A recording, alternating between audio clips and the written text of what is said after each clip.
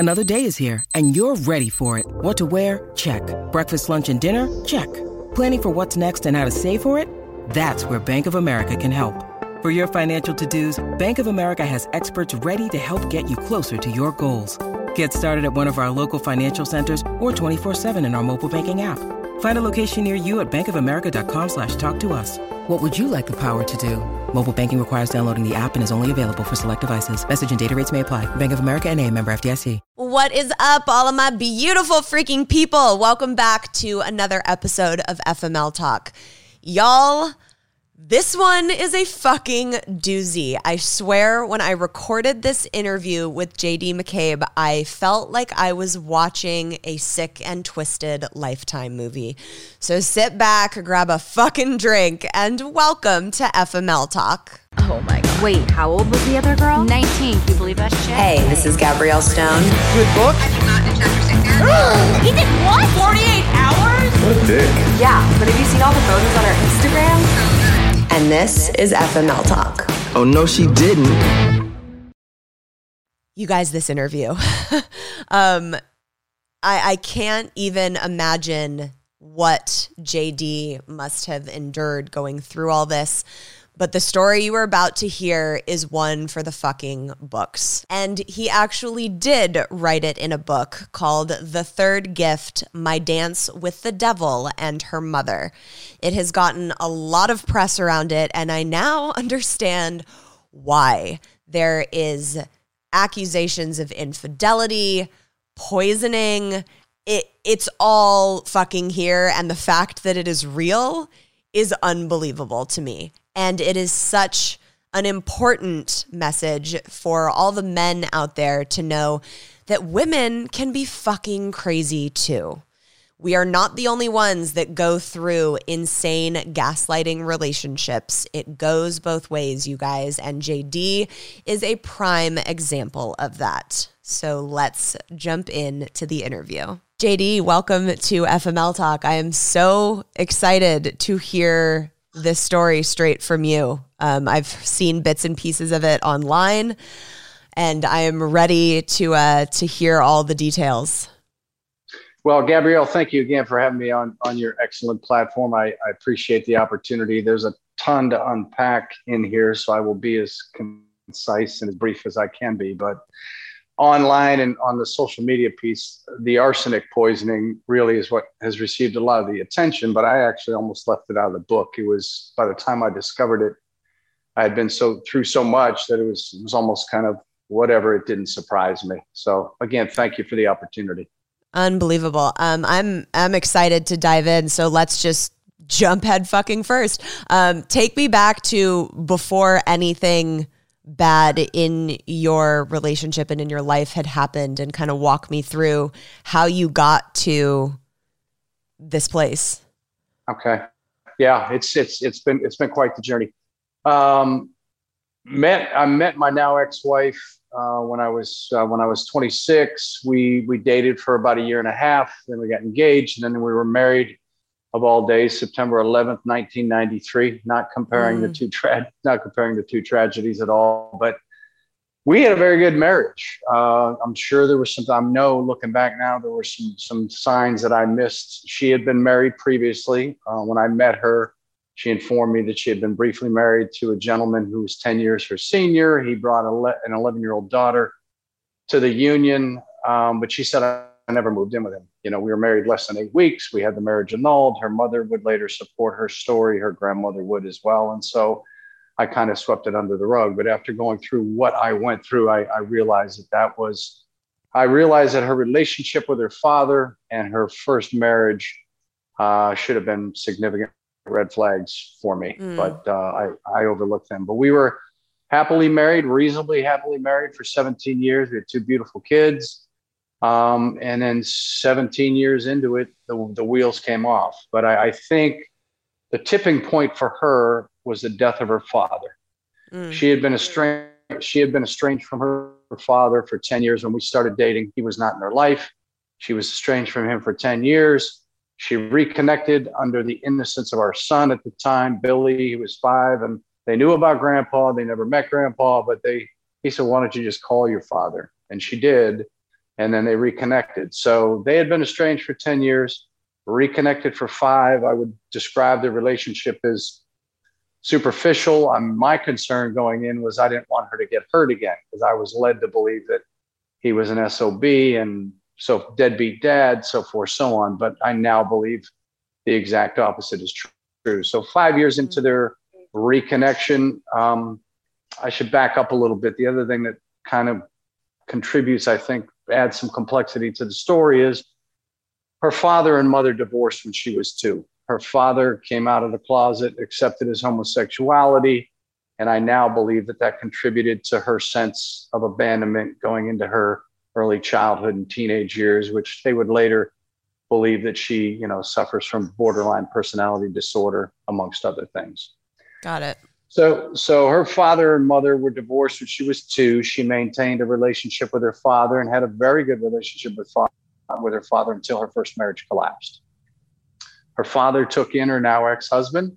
I would later confirm that in fact was the case. I would search county records and validated that, he was on the deed of the home. And I was just trying to validate everything that she had told me. And indeed, he had lived with her father. She reconnected with her father. Her father had a massive heart attack. Because of the fact Florida didn't recognize gay marriage at the time, she had to make the decision to take him off life support. 2 years goes by, and his lifelong life partner passed away at a relatively young age as well. And she had been very close to both these gentlemen. And I think that was the tipping point for her, which I would later discover. I now know that, it pushed her into a hidden prescription drug addiction. Got it. Yeah. So again, we were very happy living the American dream for 17 years. And, as we approached the 18th year, she started making subtle accusations of infidelity on my part. I mean, she would just pepper them in every now and then. She was in therapy because of the loss of her father. I supported that. And she would come home from her therapist on an occasion, come into my office. If I wasn't traveling, I worked from home. She would suggest that she needed to see my emails, need to see my phone, that her therapist thinks that, based on everything she shared with her therapist, that I'm cheating on her.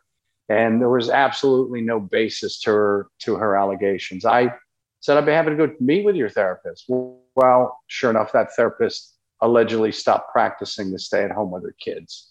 Right. 2 or 3 years, these accusations, and as it will turn out, it's a classic example of gaslighting and projection, that everything she would accuse me of doing, she was actually doing. And so when she would come home and ask you, let me see your phone, and kind of accusing you of all these things, would you show her your phone? Were you open to being like, yeah, sure, look? I never had a passcode on my phone, so all you had to do was just swipe the screen and get in. She always knew my username and password for my personal email account, which I only had one. I would later discover she had 10 or 12 different personal email accounts. Oh, my God.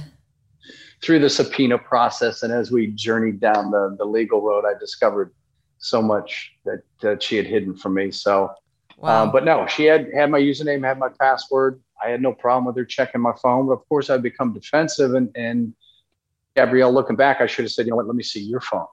Let me see your emails. But I didn't do it, Well, and that's such an interesting perspective, because so many times, especially, the stories that I get on this show and what I've gone through, it's women that come home and they're like, well, let me see your phone, and I think you're doing this, and get a bad rap for, snooping through people's things. But it's rare that a man turns around and he's like, well, fuck, let me see your shit then. So I and this is a prime example of why that's sometimes warranted. Yeah.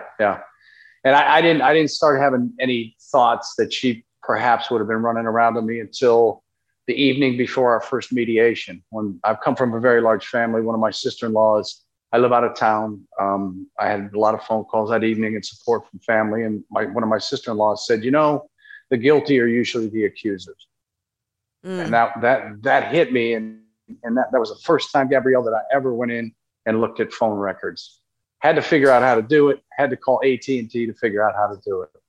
And what led you? So she came home and she was asking to see your phone and accusing you of cheating. When did when was the decision made that you were going to change something in the marriage, and whose decision was that? It was 3 years. So that the accusations, a subtle accusation, started in 2010. The real intense accusation started in the spring of 2014, and thus the subtitle "And Her Mother." That's when her mother got involved. So in the spring of 2014, I had started working out. I used to go 250, 255. Started working out under, the advisement of my son, who was a gym rat. I said, I need something that can get me in and out of the gym, an hour workout. And I wasn't doing anything too intense, but in less than 2 months, I lost 70 pounds. And I was feeling good about myself initially. And then I became concerned with losing 40, 45, and 50, and started experiencing some symptoms, some intestinal issues, tingling in my fingers and toes, difficulty swallowing, dizzy spells. And I thought, there's something going on. But it was in the spring of 2014 that she really became real intense with not only her accusations about infidelity, but would later add in that I was doing drugs. And so the weight loss, the significant weight loss, and the working out only supported her story with her mother. Look at him. He's getting in shape. He's working out. He's lost a ton of weight. I think he's doing drugs. And it was quite the summer. And then it culminated in June of that year, June of 2014, on a beach trip with her mom, her brother, his 2 kids. Her mother threatened to kill me out of the blue. I came up from the beach one day, came up to get a drink, and they're standing at the long end of a granite counter. I'll never forget it. And I don't know where they had gone, but her mother looked me dead in the eye and said, if you put your hands on my daughter, I will kill you. Perhaps you're addicted to drugs. Perhaps you're addicted to porn. Maybe it was something that happened in your childhood. I have no idea what's going on with you, but you need to dig deep. Had you ever put your hands on her before? No. So this was just completely unfounded to make a threat like that. Completely unfounded. And once the shock of it, because this was a woman that I had known, both of them, but her mother, knew her for 23 years, and we never had a cross word. We had a wonderful relationship. So whatever her daughter was feeding her, I now, hindsight is 20/20. So I now think she either realized that there were some issues with her daughter and figured, well, I got to get on board and support her, or she completely was, bamboozled by her own child. Right. And so that was in June. The mistake that I made, for anybody that's going through anything, whether it's male or female, one of the biggest mistakes I made is I told nobody about any of this. I kept it all to myself, isolated myself, and told no colleagues. I come from a large family with 5 brothers and 3 sisters. I had a nice friend network. I told nobody. Of course, they became concerned when they started seeing me shrink, But the initial weight loss was fine, but once it got down to 60 or 70 pounds, I looked like, I was dying. And ultimately, I would be evaluated for leukemia, Lou Gehrig's, early onset of Parkinson's, because they couldn't figure out what was going on with me medically. I had white blood cell counts that were off, significantly elevated. I had liver enzymes that were off. I had another enzyme called creatine phosphokinase, which is indicative of a heart attack or a stroke or a traumatic muscle injury. All of that was significantly elevated, and they couldn't figure out what was going on. And so I had all that going on, dealing with some medical issues, kept myself isolated. Summer is here and life is not slowing down for us anytime soon. One of the things we have continuously relied on making our lives so much easier is Factor meals. No prep, no mess, no cleanup meals. I have really been off the wagon with my eating since having my son, and for my health, my wellness, and my mental sanity, I have been switching my dinners to more healthy options from Factor. They have 35 different meals and more than 60 add-ons to choose from every week, so I never get bored. And Tay is continuously shocked every time he sits down to eat one because they are so freaking tasty. They have breakfast, lunches, dinners, and desserts, it's a treat to have restaurant quality food that is so easy to prepare and doesn't come with the insane Postmates bill. Head to factormeals.com/FMLTalk50 and use code FMLTalk50 to get 50% off your first box plus 20% off your next month. That's code FMLTalk50 at factormeals.com/FMLTalk50 to get 50% off your first box plus 20% off your next month while your subscription is active. Enjoy, FMLers. Why do you think you kept yourself isolated? Do you think it was like an embarrassment of what was going on in what had been a 17-year healthy marriage? That's a great question. For me, look, I think it was because I was trying to figure out what the hell was going on. Right. Where is all this coming from? She pulled on a couple of lies that I had early on in the marriage. Okay. Early on in the marriage, I used to hide cigarettes from her and the kids. And then there was a business trip in 2001 that she reached back on and said, you remember when you went on that business trip and you drank way too much and you stayed out all night and you lied to me and told me you had food poisoning? I said, yeah, I remember that. But at what point in time did we move past that? And I said, right. that never happened again. So she pulled on those two lies and started building the mantra with her and her mother and others that we never had trust in our marriage. He could never tell the truth. He lied about this. He lied about that. And when I made all of my discoveries, it was the hypocrisy that crushed me. It's like, wait a minute, you beat my ass into the ground. Yeah. Yet you were doing all this stuff. So summer of 2014, death threat from her mother. There's some talk about separation. We're in therapy. We're bouncing from one therapist to the next. If we'd go to a therapist that wouldn't tell her what she wanted to hear, she'd be done with that therapist. We were seeing deacons at church. I was doing everything I could to hold on to the family unit. And as they say, the devil attacks your strength and turns it into a weakness. My strength was a love for my family, the family unit that we had built. Mm-hmm. And ultimately, I would end up in a psychiatric facility for 9 days in the fall of 2014. Oh, my God. Did you admit yourself to that, or was that? I was involuntarily committed, only to later find out. And again, there was so much discovery, but and I'll tell you what the third gift is in a minute. That's why it's a true gift. Only to find out that she was writing letters behind my back to my psychiatrist and to my family practitioner. And those letters are in the book, and they were in my medical records when we subpoenaed my medical records. She set me up. She set me up for the involuntary commitment. Okay, so she wrote letters about you from her to basically what? Saying that what did the letters contain? What did they say? I believe he's doing drugs. There were rambling letters. They were, once I read them, once I got them, I'm like, that these are all over the place and a sign of her delusions and her paranoia. Right. Which would be fueled by the drug addiction that I would later discover. But I started seeing a psychiatrist again, doing anything I could to hold on to the family. She started telling our daughter that our son was out of the house. He was away at college. And so she started alienating our 15-year-old daughter from me. I lost my daughter for 2 years. Oh my God. And it's my favorite chapter in the book when she comes back into my life. It's titled Hi, Daddy. So she started building the story with her family and friends that I've got anger issues, I've got mood issues. And so I'm like, fine, I'll be happy. Whatever I need to do, I'll go see a psychiatrist. So I went to see a psychiatrist, and it was that psychiatrist in less than 30 minutes, filling out a questionnaire that she was with me. She filled out a bipolar 2 questionnaire. I also filled one out. I think I checked maybe 3 or 4 boxes about irritability or whatever. I don't remember the questions, but in less than 30 minutes, he had me diagnosed with bipolar 2. How are you going to diagnose something like that in 30 minutes of meeting someone? I kid you not. Of course, he would later backpedal a year later. But so I had been diagnosed by a psychiatrist. That's scary. Yeah, and it's also scary, and that's part of the reason to write the book too. Is couple of reasons, really, because there's not enough books out there about men on the other side of the equation, and really to highlight not only the broken mental health care system, but the broken medical system. So, because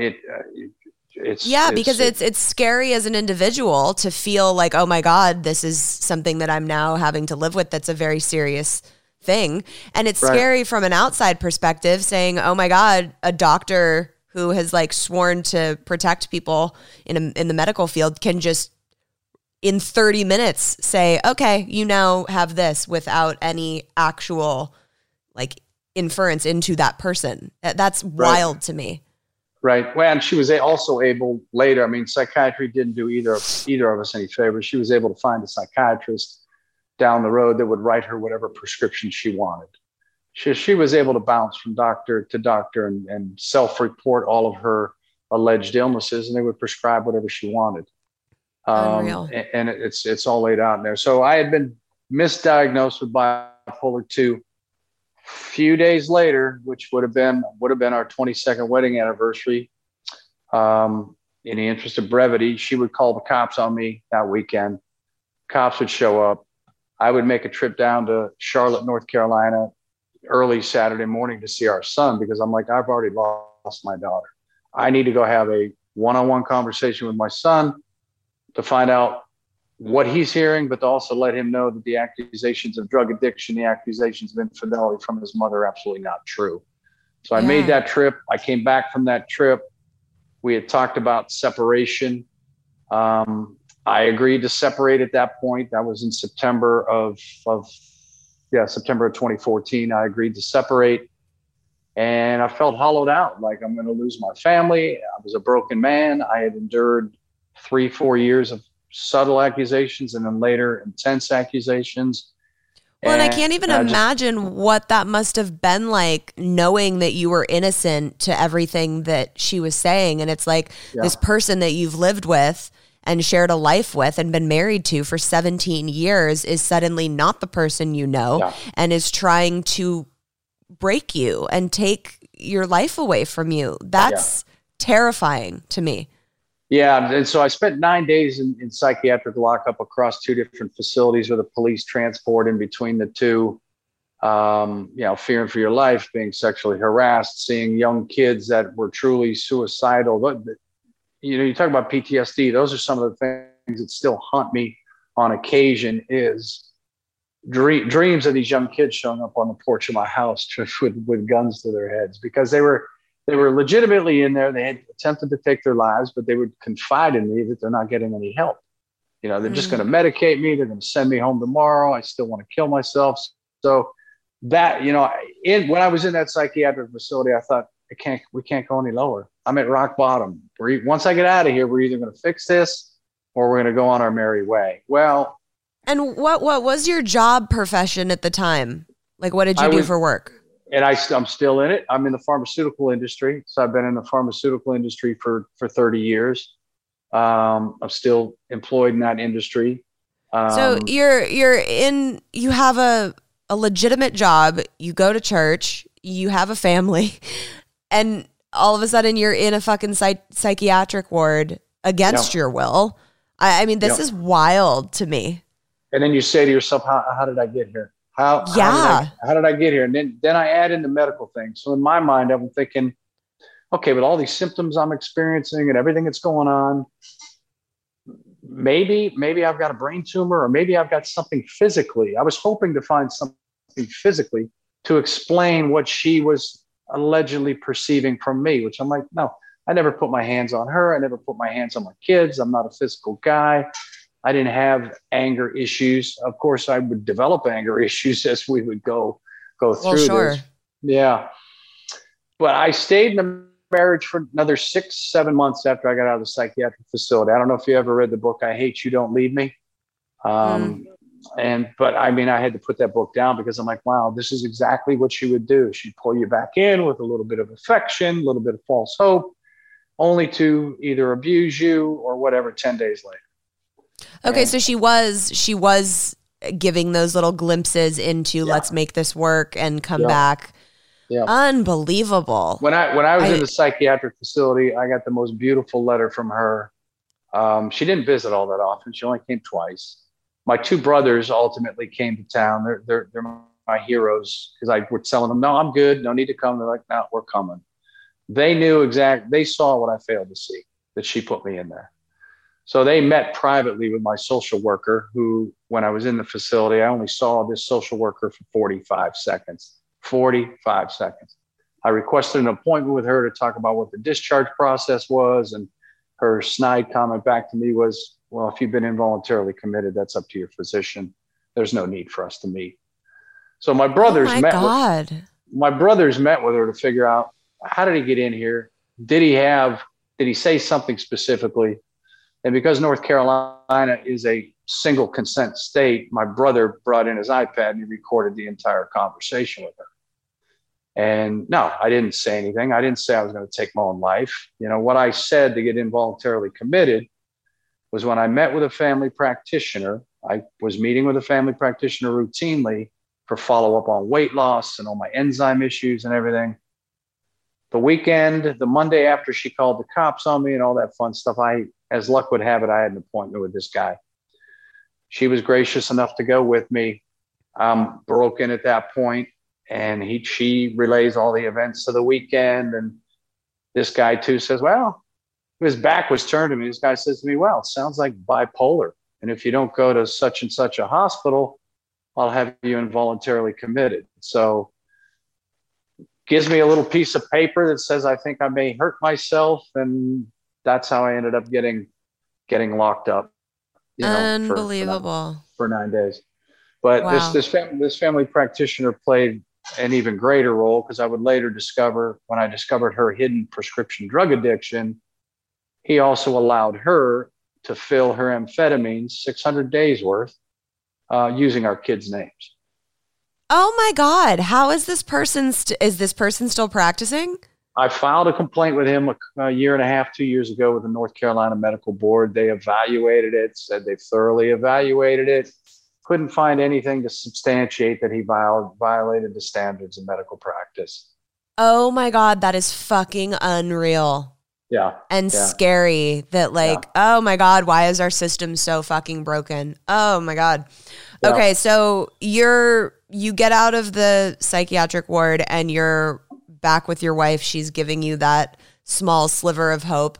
Yeah. Where does it take a turn from there? It takes a turn in May of 2015. Again, she had been weaponizing our daughter.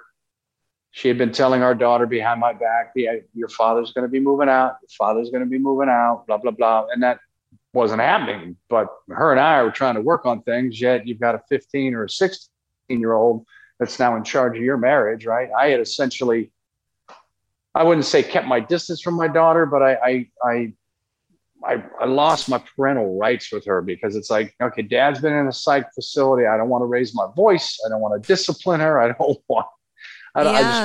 just want peace. So my now ex-wife came to me and said, until she calms down, why don't you go to a hotel for just go to a hotel for a few days or a week? And I had been traveling, obviously pre-COVID, I'd been traveling for work. I said, that's fine. I'll go for a few days. What I didn't realize, Gabrielle, at the time, was that meant you're not coming back into the house. So I left without legal advisement. I signed a non-abandonment agreement. And so once that was signed, I would ultimately get another attorney. I got an attorney 6 days after I got out of the psychiatric facility. I mean, the abuse didn't take her long to begin to abuse me after I got home. And so I sought counsel from an attorney. I had retained attorney for 3 or 4 months. And then he got tired of us saying, well, we're going to work it out. We're not going to work it out. And he dropped me like a hot potato, gave me my retainer feedback. She maintained an attorney that she had since 2014.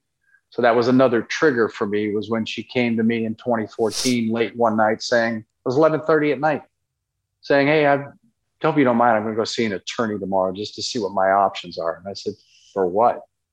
Just kind of hit me between the eyes with it. And so that further caused me to, spiral downwards, at least mentally, thinking, okay, this shit's real. Okay, this is going to happen. Yeah. Our family's going to fall apart here, without me really understanding why. Right. So I left May of 2015, retained another attorney, and we moved forward with mediation. In the state of North Carolina, they like to mediate versus going through the broken court system, the backlog court system. So it was at our first mediation in July of 2015 when what I call the third gift was revealed to me. The first two gifts for my kids, Billy and Katie. The third gift was after they made their first crazy offer. She was a stay-at-home mom. We were, blessed enough financially that she could stay at home and do whatever she needed to do. So she wasn't working. So their first offer was ridiculous. We knew it was going to be ridiculous. They wanted me to pay more money than I was making a year.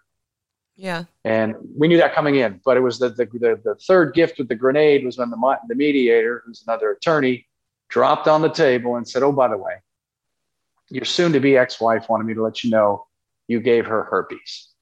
So what? Yeah, the third gift is herpes. And you had you been with anyone else? No, and I knew even going through all of the bullshit Nope. that she had put you through, you had never been with anyone else? No, never been inappropriate with another woman, had not been with anybody else. And I call it the gift from God. It was when God finally said, "Okay, son, you've had enough. Okay, I'm gonna get you out of here. I'm gonna deliver you from evil. It's gonna be a long road going ahead, but I'm gonna let you off the hook here." So for me, I'm like, being in the medical pharmaceutical field, I know how to interpret lab results. I looked at it and I'm like, okay, she had a DNA swab done. That's 100% accurate. She's got herpes. And by God, please let me test negative. So Okay, wait. So had you guys been still sleeping together during all of this? Oh my God, that's so. I remember when I found out about my ex-husband's infidelity. Yep.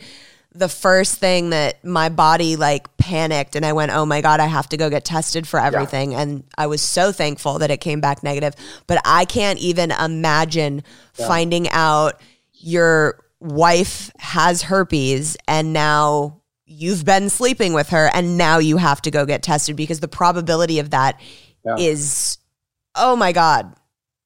Yeah. And I tested negative. Well, thank God for that. Yeah, and I too, like yourself, I'm like, I want the full panel of tests. But I looked it down. I'm like, okay, because going into that mediation, I had no idea where we were going to end up. My dumbass was still in love with her. I was asking the attorney, is there a way I can just get access to our emergency fund so I could find a place to live? I was living out of my car in a hotel for 3.5 months because I didn't know where things were going to go. I wasn't going to sign a year lease on an apartment, or I had no idea. Had no idea how things were going to play out financially. There's just too many unanswered questions. And so when that happened, I'm like, okay, this may go on for a little while. I don't know how long it's going to go on. But it truly was a gift from God, because it helped me to restore who I was as a man. It helped me to begin to go, okay, everything she accused you of doing, she was doing. It was that one accusation that led me to look at 5 years of medical claims, 5 years of pharmacy claims. I had no idea, Gabrielle, what I had access to through our insurance company's website. As the primary card holder, I had rows and rows. So I not only discovered, that's where I first discovered her hidden prescription drug addiction.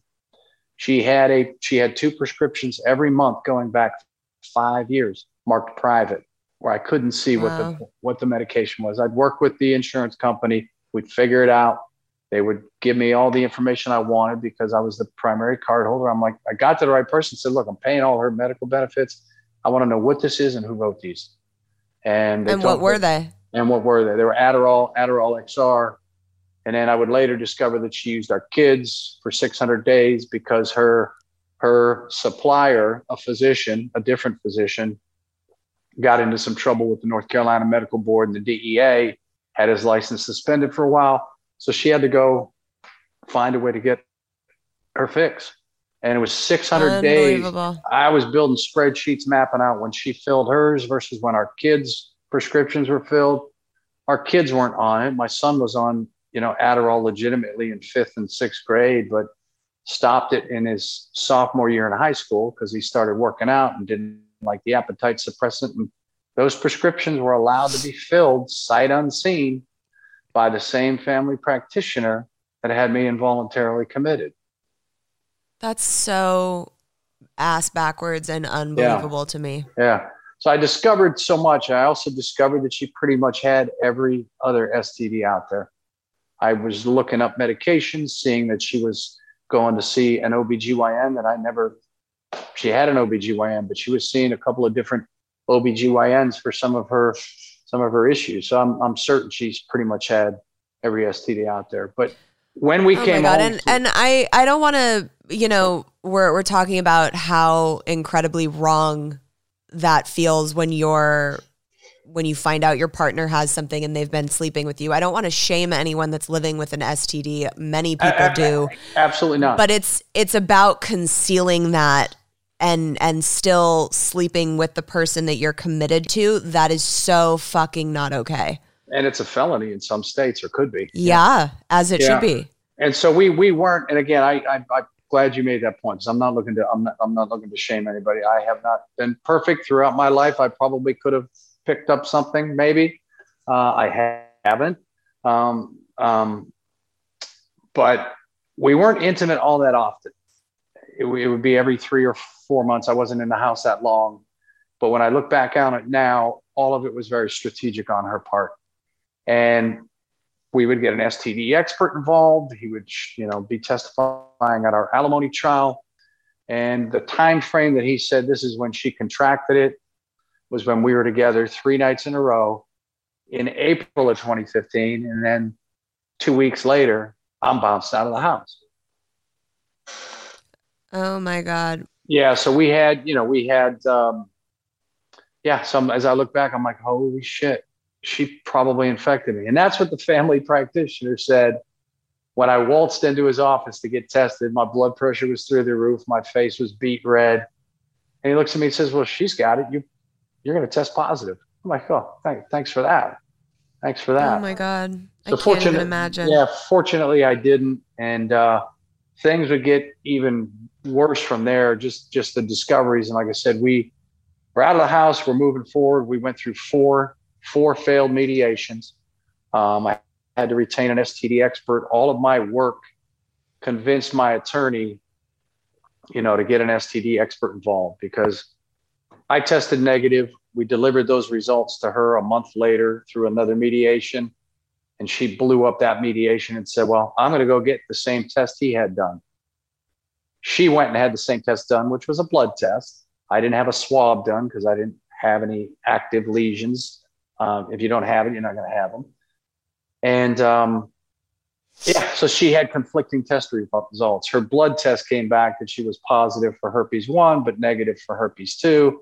But this STD expert was brilliant and said, no, well, I can easily explain away why she has conflicting results. So we ended up dancing through the court system. I ended up having to defend myself at a domestic violence trial once I was out of the house. I hadn't seen her in 4 months, but she filed domestic violence charges against me. And I was dragged our daughter into court to potentially testify against me, but she never, fortunately, she never took the stand. So the beauty of the book is all of this testimony, the domestic violence trial, our 4-day alimony trial, all the testimony of folks against me, primarily her mother and a few other folks, is laid out in the book. So I took advantage of the concept of public record. The book is written under a pseudonym. I did that to protect really the privacy of my kids and to protect the privacy of a ton of people that got involved. There was a 4 or 5 year journey through how we didn't finish up legally until 2018. So. Yeah. And so when you chose to sit down and write the book, what stage were you at? Had you gone through court and everything was settled? No. I started it. When I started it, the judge made her ruling from the alimony trial. I didn't like the ruling. The only reason I fought all of this is, you're probably not familiar with North Carolina. Is California a no-fault state? Yes, it is. Yeah. So in North Carolina, it's a fault state. If there's proof of infidelity, there's no alimony. You could be barred from alimony. And so that would have been a significant payment. So the initial ruling from the judge, I didn't like her initial ruling. She awarded her alimony. Her interpretation, we'll take all the other garbage aside, but her interpretation of the STD piece was that, in fact, yes, she has herpes 2. She has sexually transmitted herpes. He tested negative, but perhaps he doesn't have antibodies yet. What? Yeah. Yeah. And even though I had an STD expert, even though I had her own OBGYN, her OBGYN for 14 years ended up testifying on our behalf as to what he saw in his examination and the fact that, yeah, that is a classic presentation of sexually transmitted herpes. So I started writing that after the rule. It was probably September of 2017 that I started writing the book. I filed what they call a Rule 59 motion. It's a step you can take prior to going to an appellate court. Because I said, fine, you think I still have antibodies or I don't have antibodies? I'm going to go get retested. So I had two other tests done, one, in a local lab, and then one out of the University of Washington, which is a test used in clinical trials. And again, negative for all herpes. But we waited 13 months for my motion to be heard. She gave us 45 minutes. I could tell from the look on her face when I sat down that this isn't going to go well. She refused to hear the evidence. Unbelievable. So it makes me so sad, and so it makes you feel so helpless when you hear that the system can be like that. So it's disappointment after disappointment after disappointment. But the other thing that I try to highlight in the book really is it's about faith. It's about family. It's about friends. It's about, finding just like you've done, finding your purpose through pain, right? I listened to part of your conversation with your mom. I want to finish the rest of it. I thought it was compelling, very compelling. So have your kids read the book? They have. And before I even wrote the book, I got their consent. I had a tremendous foundation for the book because after psychiatric lockup, my brother, him and his wife, literally were there for me 24/7 from 9 hours away. And yeah, they saved my life. But he's like, look, if you're going to stay in a house, stay in a marriage, you need to start documenting some of this stuff. So by the time I left, I had 70 pages, 8.5 by 11, single space of events of the days and things that happened, whether it was good or whether it was bad. And so I had that as a foundation. But I went to both my kids and I went to, close friends and family that were involved. And they told me from day one, they're like, yeah, we absolutely support you writing this book. I had attorneys and I had therapists even before I started writing and say, here's the name. They picked out their own names. They said, here's the name I want you to use for me when you write your book. Oh, I love that. That's cool. I've done that with some of the people that are in my book. I've let them pick their own character names. Yeah. So that was the fun part of it. So I started it. It took about a year to write with a full-time job and everything else. And then I finished it after we had finished up in court. So I finished it 3 or 4 months afterwards. So we waited 13 months to be essentially dismissed. I did have another option where I could file an appeal, but it's like, okay, I didn't like my odds because it could be upheld by the appellate court or it could be sent back down to the same judge. So I was stuck with the same judge throughout my entire journey. And they're like, and my attorney and my appellate attorney are like, well, she's going to be pissed.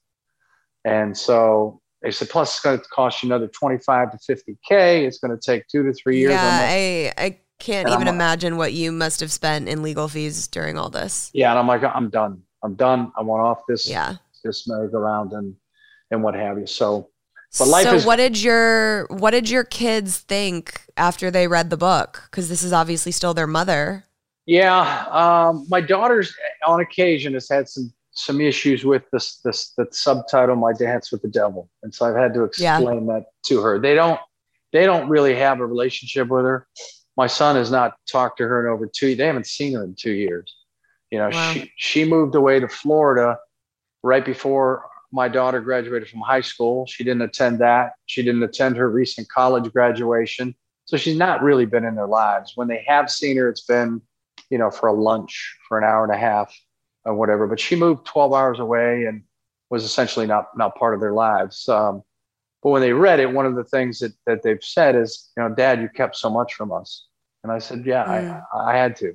I wanted you guys to try and live as much of a normal life as you could, which it wasn't, because they had Mom going to them, telling them all sorts of crazy lies. Yeah, and they already had one parent weaponizing them. Yeah. You know, they didn't need two. So I applaud you for that. I can't imagine what it must have been like for them to hear all these lies about you from their mother and then turn around to see the legal proceedings and then read everything in this book. And now they're on the flip side and don't have a relationship with her because they're able to see what was really going on.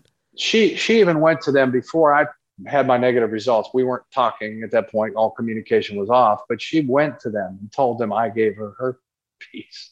Even before, even before I revealed my negative test results. And of course, you know, I had to bite my tongue with both my kids. I had to really rip it out. And it's like, yeah, the truth will be coming. So I have a question. Sure. This whole story is insane. Yeah. Like it doesn't seem real. It seems like a TV movie. But everything that we've talked about, I just feel so bad for you that you got shit after shit, you know, hit with all this stuff. Is there anywhere that you can look back in the marriage or the relationship and be like, this is something that I'm at fault for? I would say at times the lack of total honesty and transparency, right? You know, regarding the drinking too much and the smoking too much and hiding cigarettes from her and the kids. I know it sounds trivial. It does. But okay, I applaud you for owning that. But comparatively, it sounds super fucking trivial. Well, any of the attorneys that I went to, I hadn't uncovered any of this yet. They're like, that's insignificant, you know. But you take that on mentally though, right? And you know, you've been through your own mess and own nightmares. But when you isolate yourself and you're living with somebody who's proficient at gaslighting, you just take it on. And you think, oh, okay, you know, maybe we never. Maybe I deserve this. Maybe we never had trust. And she would make me think when I would say some things. I start questioning my own reality. She's like, no, you didn't say that. I'm like, yes, this is exactly what I said to you. Yeah, no, you didn't say that. I'm like, okay, wild. Yeah. And has your wife responded, or sorry, has your ex-wife? Let's put a big fat fucking X in front of that. Has your ex-wife responded about the book and the press that it's gotten? No, I've had no contact with her in over 3 years. I think occasionally a troll will pop up on TikTok or Instagram or whatever, and people will go, "Is that her? Is that your ex-wife?" So, do you know that for a fact that she knows about it? She knows about it. Yeah, she knew about it, and her mom, who has since passed away, they both knew about it. You know, so when there was still some limited communication, and I was still feeling a little bit, you know, punchy throughout the situation, I would send a text over the wall to them, let them know, hey, the book's half done. So they knew the book was coming. But I've not heard, you know, she did send a text to my daughter whenever a couple of months ago, says, yeah, I'm aware of your father's book. I wouldn't wipe my butt with your father's book. He's crazy. He's insane. I've done nothing wrong. And that's part of the reason why my son eventually cut her off and said, Dad, I can't deal with this. And they're 26 now and 23. He's like, I just can't deal with the fact that she won't accept any of this. And I'm like, she never will. She never will. Right. Oh my God, dude, I can't even imagine. Tell everybody where they can find the book. I'm going to be reading it. I can tell you that much. It's just, I can't believe what you've been through. Well, thank you. And there's more that I didn't unpack in there, but again, I can't thank you enough for the opportunity to be on your show. I congratulate you on all the success and all that you've done with your situations. Oh, thank you. Folks, if there's still maybe time, but if folks are interested in signed copies of the book, they can get it at Ballast Books, BALLAST, or it's available on Amazon, Target, Walmart, you know, Barnes and Noble. I also did narrate the audiobook myself. So there's an audiobook available as well as an ebook. Folks that are interested can follow me at The Third Gift on Instagram and at The Third Gift on TikTok. And so, yeah. Amazing. Okay, and to close this out, we do need to circle back and touch on the arsenic Yes. Poisoning. Oh, What right. in the actual fuck happened with that? Right. I mean, that's why I kind of forgot about it. So I had been separated. I've been out of the house about a year. Okay. All the legal stuff happened, domestic violence trials, civil summons, mediations, trying to maintain my sanity to work a full-time job, which I did. And throughout all this, believe it or not, I was promoted in my work somehow through the grace of God. But finally put my own medical issues on the back burner because I had other stuff going on. Finally got in front of a liver specialist. I told him everything I've been evaluated for, everything I've been tested for. He asked me about sex outside the marriage. I unloaded on the poor guy and told him everything that was going on. He said, I want to do a hair and nail test on you. So he did a hair and nail test that confirmed chronic exposure to arsenic. And I'm certain that she was putting it in the protein powder. So in the spring, when I started working out under the advisement of my son, he's like, Dad, you're going to work out. You got to take some protein after your workouts. I'm like, great. He recommended a brand to buy that he had been taking for years. She would pull that, Gabrielle, out of the cupboard on occasion. She'd look at me and she'd go, I know that you're putting something in your protein powder. And I'm like, what are you talking about? It's 100% whey protein. Do you want to stand here and read what's on the label? I mean, it was that crazy of stuff. And so oh my God, I know you're putting something in your protein powder. She used to question me about taking vitamin D supplements. She's like, what are you taking these for? I'm like, because it was recommended by my physician to take some extra vitamin D. She questioned everything I did. But by the time I had figured that out, people said, why wasn't she prosecuted? Why is she not in jail? She was under court order, as I was as well, to maintain the integrity of her phone, electronics, computers, what have you. Took us a year to figure out. Once we got to our alimony trial, she restored her phone to factory settings. After our domestic violence trial, 2 days after, we had a forensics expert testify to this. She restored it to factory settings and completely wiped her phone clean. She destroyed. Yeah, because that's not suspect at all. Right, and we had a hearing on that. So we had a hearing on that before our alimony trial with the same judge. Let your listeners and yourself read about it, what the judge's interpretation of what it was. But she also wiped 4 or 5 computers clean. So she had some help from somebody, because when we subpoenaed emails and all that stuff, I turned over 4,000 emails. The work stuff was off limits. The attorney-client stuff was off limits. But I turned over 4,000 emails. I got 14 emails from her. Wow. So I had wild. I had nothing to really hang it on her. I did consult. I did go to the police station. I did talk to, and they're like, you've got what are they going to do? No evidence directly linking it to her. But so you believe that that's why you were losing Yes. all the weight and having all the health issues, because she was legit poisoning you. Yeah. And I mean, it was confirmed through a positive hair and nail test. I get evaluated every year, and I still have some enzymes that remain off. And so we're just going to continue to monitor it. I feel great. There's not much else I can do about it now. But I believe she had been consistently poisoning me for a year. Fortunately, I didn't take the protein powder every day. I didn't take it as religiously as I probably should have. Thank God. Wow. Unbelievable. I'm so glad you're okay. I'm so glad you've made it through this ridiculous thing that life threw at you. And kudos to you for writing the book and helping other men know that, they're not the only one, and that it can happen to men by women, because it's just insane what you've been through. Thank you. Yeah. And I want to be real clear, is that writing the book was not to make it about a men versus women thing. It's not men too versus me too. We're both equally opportunity offenders, right? But yeah, I mean, the support that I've received from both females and males has been tremendous. So, again, I thank you for the opportunity to chat with you. So. You're so welcome. I'm a fan now. I'm so glad I stumbled across your social media, and I cannot wait to dive into your book. So thank you for being here. All right. Thank you, Gabrielle. I appreciate it.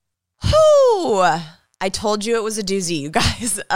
My jaw was on the floor for half of that interview. I can't imagine the emotional and financial turmoil that puts someone in, to go through divorce proceedings and having to fight to defend yourself in a domestic violence case when you have not put a hand on someone, is so horrible to me. I cannot imagine what that man has been through, and to see him speak on it now and have this successful book, I can't wait to go pick it up. I encourage you guys to get it too, because it feels like one of the dirty crime novels that everybody loves to read, only it's fucking real.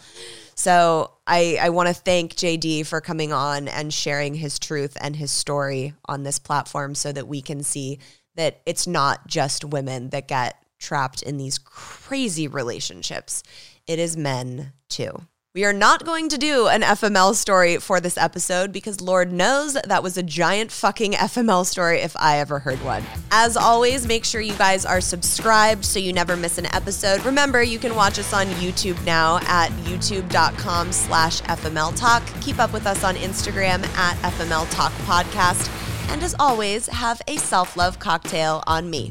Cheers, guys. Welcome to As a Woman, Fertility, Hormones, and Beyond. I'm your host, Dr. Natalie Crawford, and I am a fertility physician and co-founder of Fora Fertility in Austin, Texas.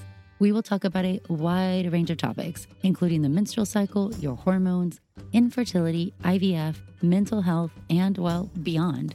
So join us and become part of the community of collaboration that amplifies others as a woman. This podcast has been brought to you by Podcast Nation.